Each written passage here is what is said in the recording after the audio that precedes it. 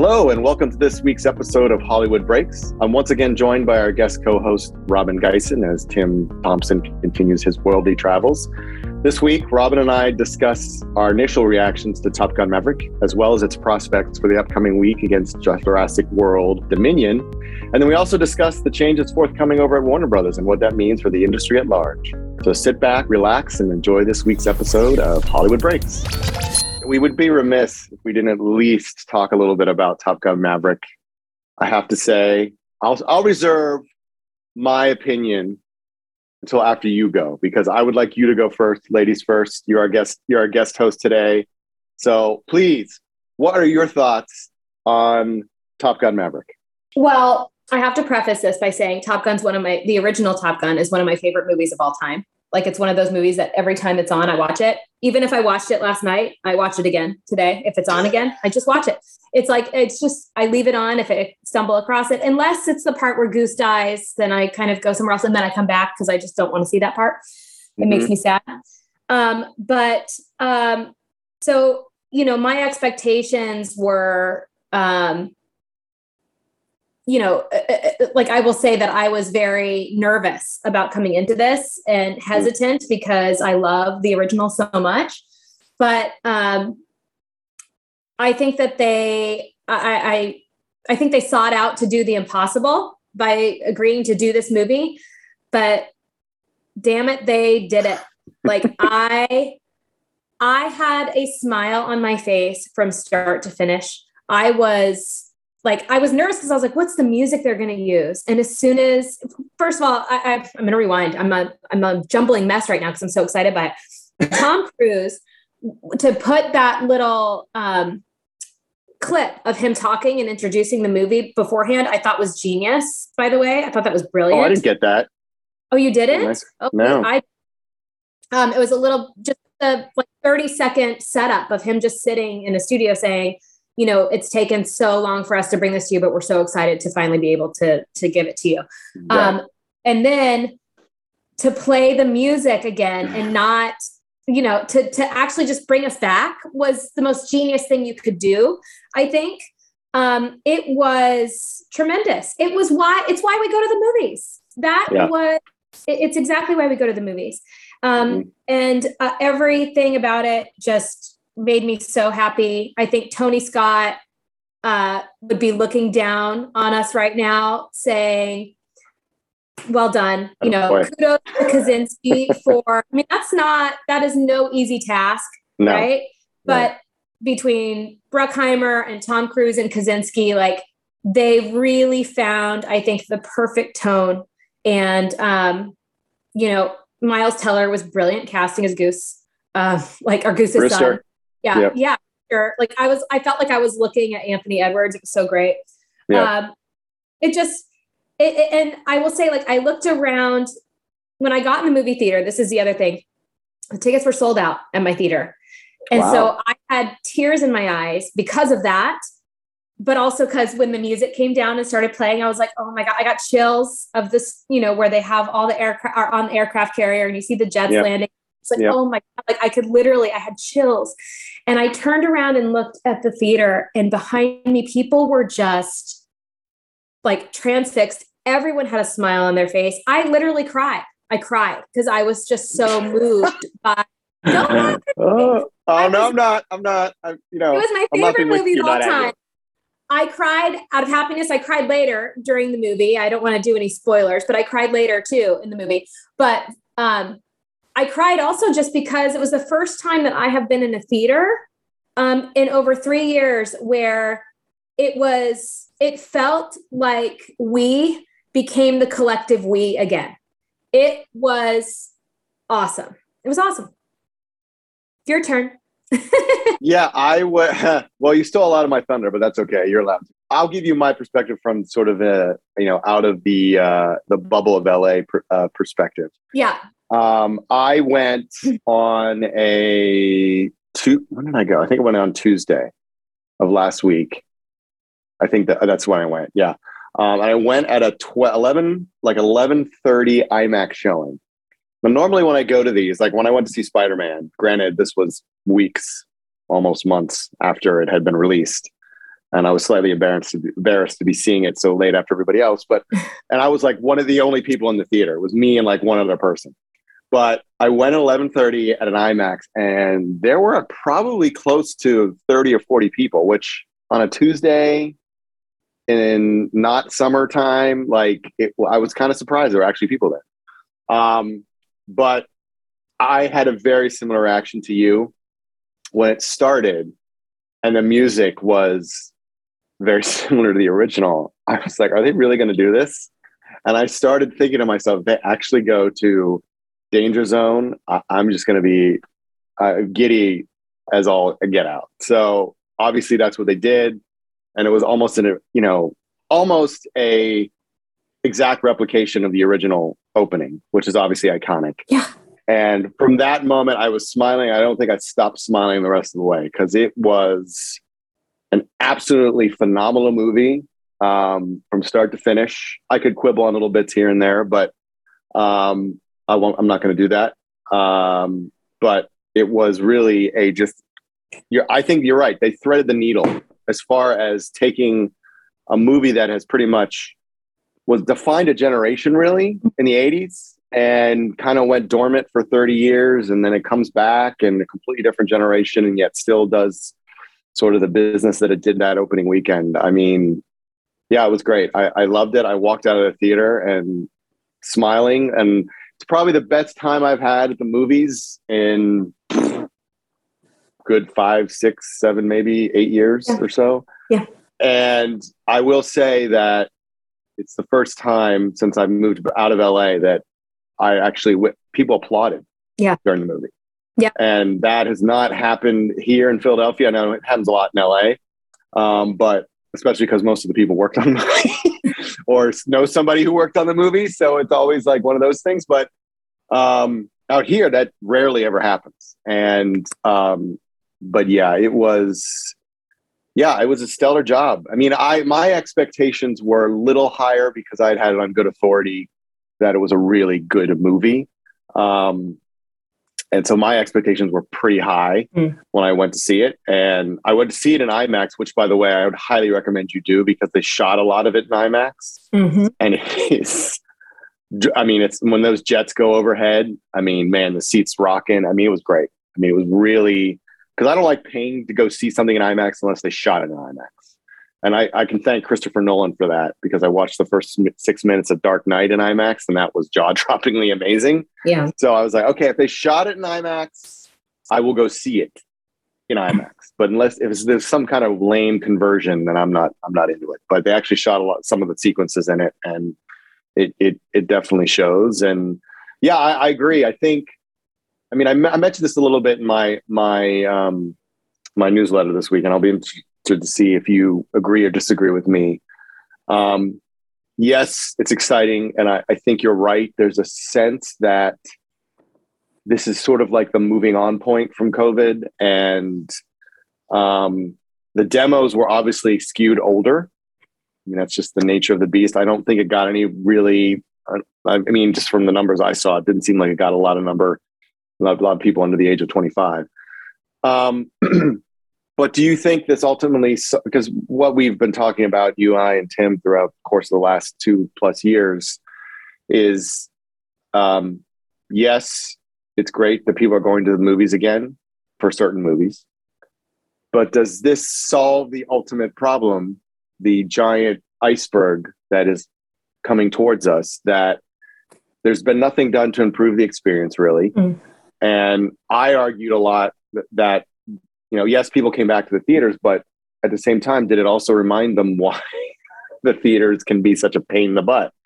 Because they're not, I mean, listen, you and I live in metro areas. So we get, particularly you being in LA, you get top of the line experiences. I can go to an IMAX theater that's 10 minutes. You can go one that's probably one every other block where you are. Mm-hmm. So we can get the top of the line experience. Right. The rest of the country doesn't have that.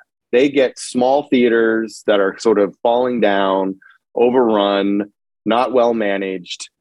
And I wonder if they're still ignored, because the celebratory sort of like blockbusters are back. And, when we get Tim back from his European jaunt, we'll definitely challenge him on that, because his big thing is that the blockbuster is officially dead. So, and everyone's sort of talking all about how movies are back, the blockbuster's back. I feel like, to be quite honest, that we're sitting in CinemaCon, sucking down the Kool-Aid that everyone seems to scream and shout that we're all fine, everything's fine. Day and date doesn't work, movies are back, baby, woohoo! It's like, at a certain point, we can celebrate the wins, but the overall issues that have been confronting the industry over the course of the last 2 years are still there, are they not? They're absolutely still there. Look, I think, this is a blockbuster. I would tell Tim that the blockbuster is back. Duly noted. The blockbuster is back when it delivers, right? And here's the thing that, this is my husband. This movie made my husband, you're going to laugh at this, and I wish I had a picture to show you. He went to the movie in one of his old flight suits. He was in the Navy. Oh, I saw it on Instagram. I saw your picture. I was like, that's awesome. In his 40s, showed up the buttoned up real estate guy with aviators on in the dark, and people were like, and by the way, he wasn't the only one dressed up either. And there were random people, and people were applauding and clapping and loving it. Like, this movie penetrated pop culture, right? That is the definition of a blockbuster to me, when it becomes something bigger than itself, right? And Top Gun obviously is. And when the movie delivers like it has, there's nothing better. There's nothing better. Right. Now, I think, Hollywood has gotten caught up with this, and it's hard, I imagine when you're doing so many pieces of content, before, way back in the 80s, they weren't delivering this many movies across the board from distribution in general, not just theatrically, but now we're dealing with streaming, and we're just being inundated with content, right? So The thing that this movie did that we're not really talking about either, people wonder what the secret sauce is. And there's no secret sauce, otherwise every single movie would work, right? But I think Hollywood needs to take a step back and learn that this is the feeling that we want when we go to the movies. This is the feeling that we want to feel when we leave the movies. We want to be entertained. We don't want to be preached to. I think Hollywood has gotten caught up in trying to get us to relate to the characters versus just actually relating, right? We actually relate to, which is weird. I'm not, I don't fly jets, but I can relate to the feelings that every single one of those characters were feeling, because it just was human. It was a human experience. Yeah. If that makes sense, right? So yeah, absolutely. Yeah. Pure entertainment.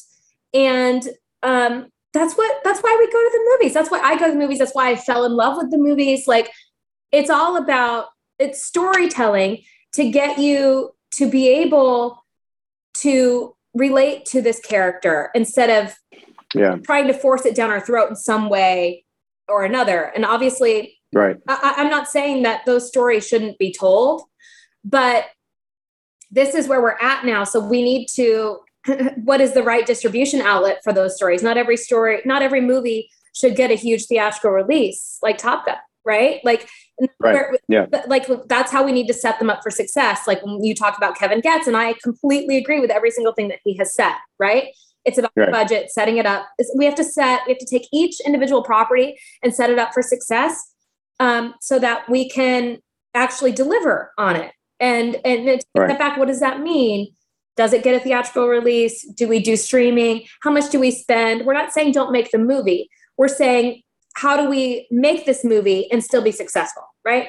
And that's what we need to talk about. I think that's the conversation that needs to be had in order to be able to do that. Now, I don't think that not every movie is going to come out and be massively successful just because Top Gun was. It doesn't mean that movies are back.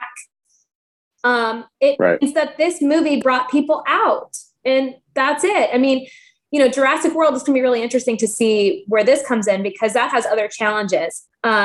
And, you and I were talking about Top Gun's Holdover this weekend, which was phenomenal. Insane. I think it was the best holdover ever for a movie that made over 100 million in its opening weekend. For a movie that makes over 100 it dropped like 32%. And then it's interesting, I read an article where they showed like Mouth of Madness, Doctor Strange dropped like 67%. Even Spider-Man dropped 60 to 65% because they just make so much money that first weekend, which is normal. But the fact that Top Gun only dropped 33% is just, and I mean, you and I were talking about this earlier. I think it's just going to keep going and going and going and going and going. Well, that's distribution. So I think everybody's talking about it. Yeah, that's a distribution play. It'll take a chunk out of Jurassic's opening weekend, I think. But don't forget that Jurassic is actually going to take all the IMAX screens, right? So it will have a drop. It will have a bigger drop this weekend because it won't have the premium formats that it has held for the past 2 weeks. It has relied on. Right. So it will have a bigger drop, but. Yeah. It's interesting to me what you just brought up about sort of the idea of it was such a human experience and people just want to be entertained and not just, I mean, we've talked a lot about this on the podcast about, sort of woke Hollywood and the lecturing and all this kind of stuff that just doesn't really appeal to a broad mass audience. Yeah. But I think just thinking about when you said that, I immediately thought of like, you know what? I feel like Tom Cruise has kind of shifted to the point now where he just wants to be the consummate entertainer in terms of just being the old school movie star who just makes movies that he knows the audience are like, everyone is going to love. Yeah. Like there was a moment when he was making movies that he was chasing the award. He was trying to win an Oscar. And then at a certain point, he just was like, you know what? I'm just going to make movies that I really want to make and that I know the audience are going to love. And he just has that ability to make movies that people, and then, just the way he puts himself into them and, wholesale. And everyone knows that about him to the point where he's created this brand for himself that if he's in the movie, everyone knows it's going to be a wild ride. You're going to have fun. And then on top of that, you take a movie like Top Gun, which was so formidable for so many people, just in terms of, it was my favorite movie growing up. It's one of the movies I actually remember seeing in the theater. Mm-hmm. And it, very similar to you, is when I was like, I want to do that for a living. I want to make that kind of stuff for a living. So, I totally I get that. And I think that's a very smart way to think about it. And I think you're right. There is an opportunity to sort of shift gears a little bit and sort of really try to tell stories in a smart way and not throw huge money at, these movies that just may not necessarily have an audience anymore, or, try an original story, but just always go into it with the idea of just entertaining the audience rather than the point you made, which I thought was really smart, rather than like getting the people to like, I think the way you described it was like, understand the characters or, really dive into the characters, which, that's not necessary. You don't need to go into that level of detail. Like you said, just make it feel like a human experience and everyone can relate. And I think that sort of nails it on the head in terms of what the success of. So I don't always want to be the pessimist about the biz, but, I'm going to be cautiously optimistic that there are going to be some lessons learned here. And, it's interesting because I think what we're seeing now is a continuation of sort of the shifting of sort of the leadership in Hollywood in general. And obviously this past week, we had the announcement that Toby Emmerich, the longtime head, well, not so long, but survived quite a few bake-offs over there at Warner Brothers, is now stepping down. And Mike DeLuca, also of New Line, and Pam Abdi will be taking over as sort of the heads of just Warner Brothers. Mm-hmm. And that they're siloing things now. It's going to be Warner Brothers New Line, Warner Brothers Family, and then I think DC. Mm. And then they're going to supposedly hire someone to oversee Family. And then I'm assuming that means Walter Hamada will most likely be departing. And then they'll put somebody new to run DC. But who knows at this point? But it's interesting because, Mike DeLuca obviously has a storied history at New Line. I worked at New Line for almost 3 or 4 years. And stories about him and his tenure in New Line were legendary. And, he obviously made a lot of great movies when he was there, discovered a lot of great directors. Their tenure at MGM, they made some good movies, Licorice Pizza being one of them, but, they spent a lot of money. And I'm not sure that movie recovered its budget. So I'm wondering, do you think that they'll bring a sentiment to the one? Because Warner Brothers obviously has struggled over the last couple of years, and they've had some hits, but their reputation was dinged with Project Popcorn, dumping all the slate on HBO Max. Do you think that DeLuca and Abdi will bring sort of the sort of revitalization that Warner Brothers needs, or is it still going to be, because they've made a lot of smaller movies. They haven't done the big blockbusters, and DeLuca, he doesn't have a lot of that experience. He's a couple films that have been bigger blockbusters, but not many. So I'm wondering what your thoughts are in terms of whether or not that means a real sea change in terms of where Warner Brothers is headed, especially given what Zaslav really wants to start to see out of that division. Look, I think they have the opportunity to do so. So anyone who's presented with the opportunity, I think, has the opportunity. I'm opposite of you. I'm actually like super optimistic, right? And I come in and see it all as for them to come in and just take a big picture view, take a step back. Here's where we're at. This is what's working. This is what's not working. Having a leader like Zaslav actually, I think, is a good thing because he seems to have a blueprint of the next 10 years at least, where he wants to go. So that's helpful because when you don't have that, that's where, and they didn't have that. That didn't exist. No, they really didn't. Right? That's a good point. That's a big part of like, now we kind of know where they need to go, what they need to do, what needs to happen. So it becomes a lot easier to be able to pick and choose what projects you're going to make, which ones get the big budget, which ones don't get the big budget, et cetera, right? So I think that they have the opportunity to do so. And I think Warner Brothers is this, they have a massive library, legacy library, right? They have so much to tap into and so much opportunity to really explore. So I have faith in them, and I think they're going to come in there and kill it. I hope they do. And I'm rooting for them. That would be good for moviegoers and the business. Look, they have the opportunity to do it. I think they can. So we'll see. Yeah, I think your point about Zaslav actually seems to have a plan and a blueprint of where he wants to go. Obviously, he's under there's a lot of pressure coming from sort of investors and his board because he has $55 billion worth of debt to offload from the merger itself. So obviously, he's got to be very smart about spend, and he's been very clear that they're not going to dump a ton of money at content trying to chase it, the unicorn as far as, winning the streaming races go.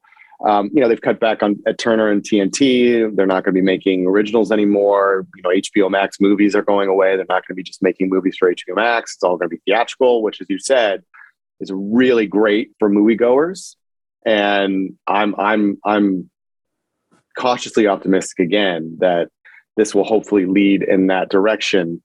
My only concern is that I feel like Zaslav might be biting off a little bit more than he can chew because all three of those division heads are going to report to him.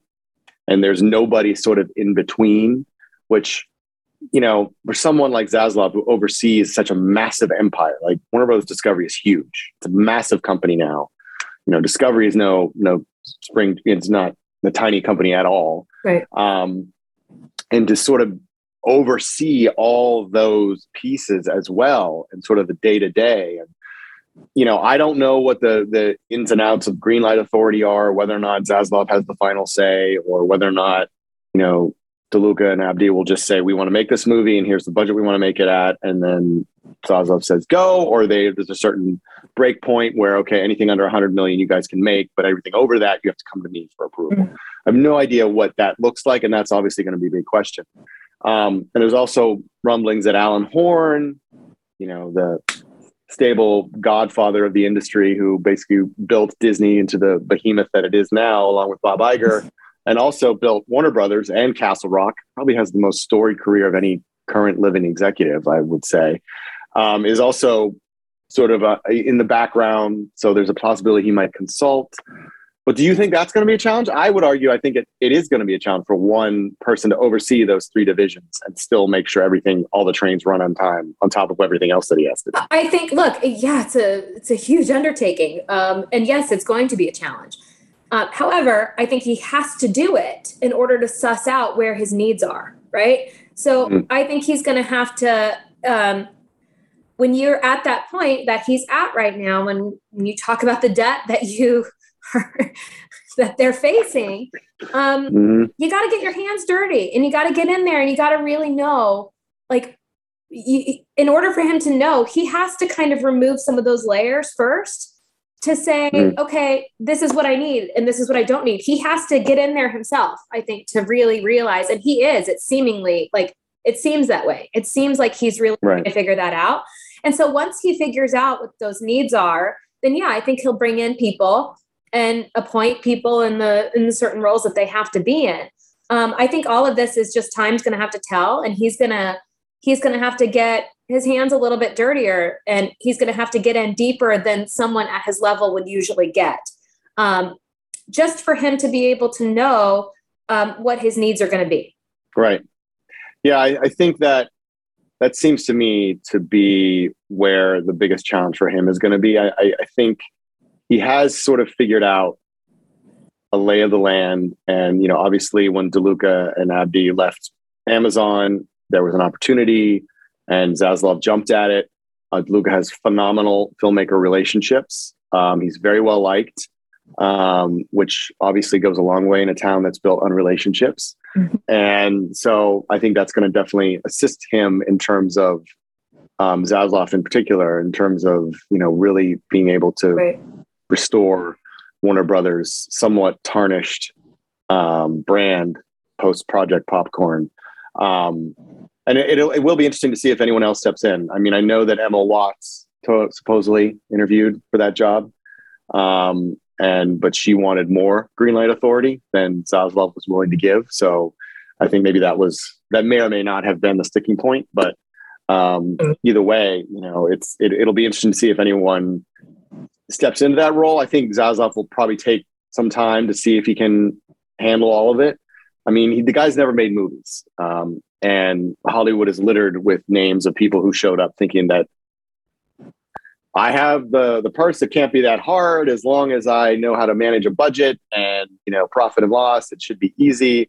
But so much of it is relationships, and there's a lot of egos going on, and a lot of it's gut instinct. And, Zaslav, I think, because of where he comes from, and I think we talked a little bit about this when we compared Zaslav to Kareem Daniel, Disney.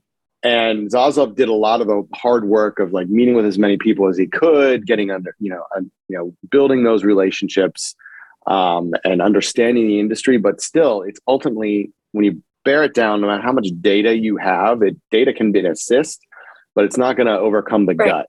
And I would say that would be the one concern I would have with him, because his experience is really in building a crack shot operation on reality TV. Because when he came in to run Discovery, it was an education channel, right? Everyone watched Discovery for the education and Earth shows and Shark Week and all this other kind of stuff. And then he comes in, kind of cuts a lot of that out, closes all the stores, and starts building this, massive reality TV operation to the point where now you've got, all these crazy wacko celebrities, reality TV stars, and go from that to sort of true storytelling, like the industry that sort of built it all. And I don't really know how much those skills translate. So I think that's going to be a challenge. I think you're right. He's probably got his plan. He knows what he's got to do. He's bringing in the right people, but there does need to be an understanding of the challenge of the industry. And maybe he has that. And maybe, Brian Lord, who supposedly hosted him throughout the industry and, introduced him to a bunch of people, can kind of help him along the way. And obviously if he has Alan Horn in his ear, also very smart, because Alan has a wonderful record of success in the industry. But I think that's going to be one of his biggest challenges, is sort of coming from a world that's not in a lot of ways similar to what, the industry does on a day-to-day. Yeah. We talked about Kareem before, and I think there's a big difference between Kareem and Zaslav too, which is Kareem already has a system in place. He already has the structure. They've already got the team. They've got Lucasfilms, which is being handled. They've got Marvel, which is being, they've got these, they're already, the wheels are turning, right? They're already running. They're off and running. There's a big difference now because there's a lot of change happening at Warner Brothers. Right. So Kareem has the luxury of being able to give the reins to his team, right? And he trusts his team, and he's able to have that luxury to take a step back and let them do their work. And I think Zaslav doesn't have that luxury right now. And I think he's trying, and clearly he knows that, and he's doing a good job at trying to bring in other people, and he's making all these changes. Now, the big thing of, it's not just because this, storytelling, this is the tricky part of the business. And this is where it's not just him, it's going to be everybody involved, because when a movie gets greenlit, there's so many people involved that are under that wave of pushing it to finally get past that point, right? Yeah. So I think what Zaslav needs to do is take a step back in the next 10 years, and he needs to design a slate, right? Of where do we want to go? What's going to help us get there?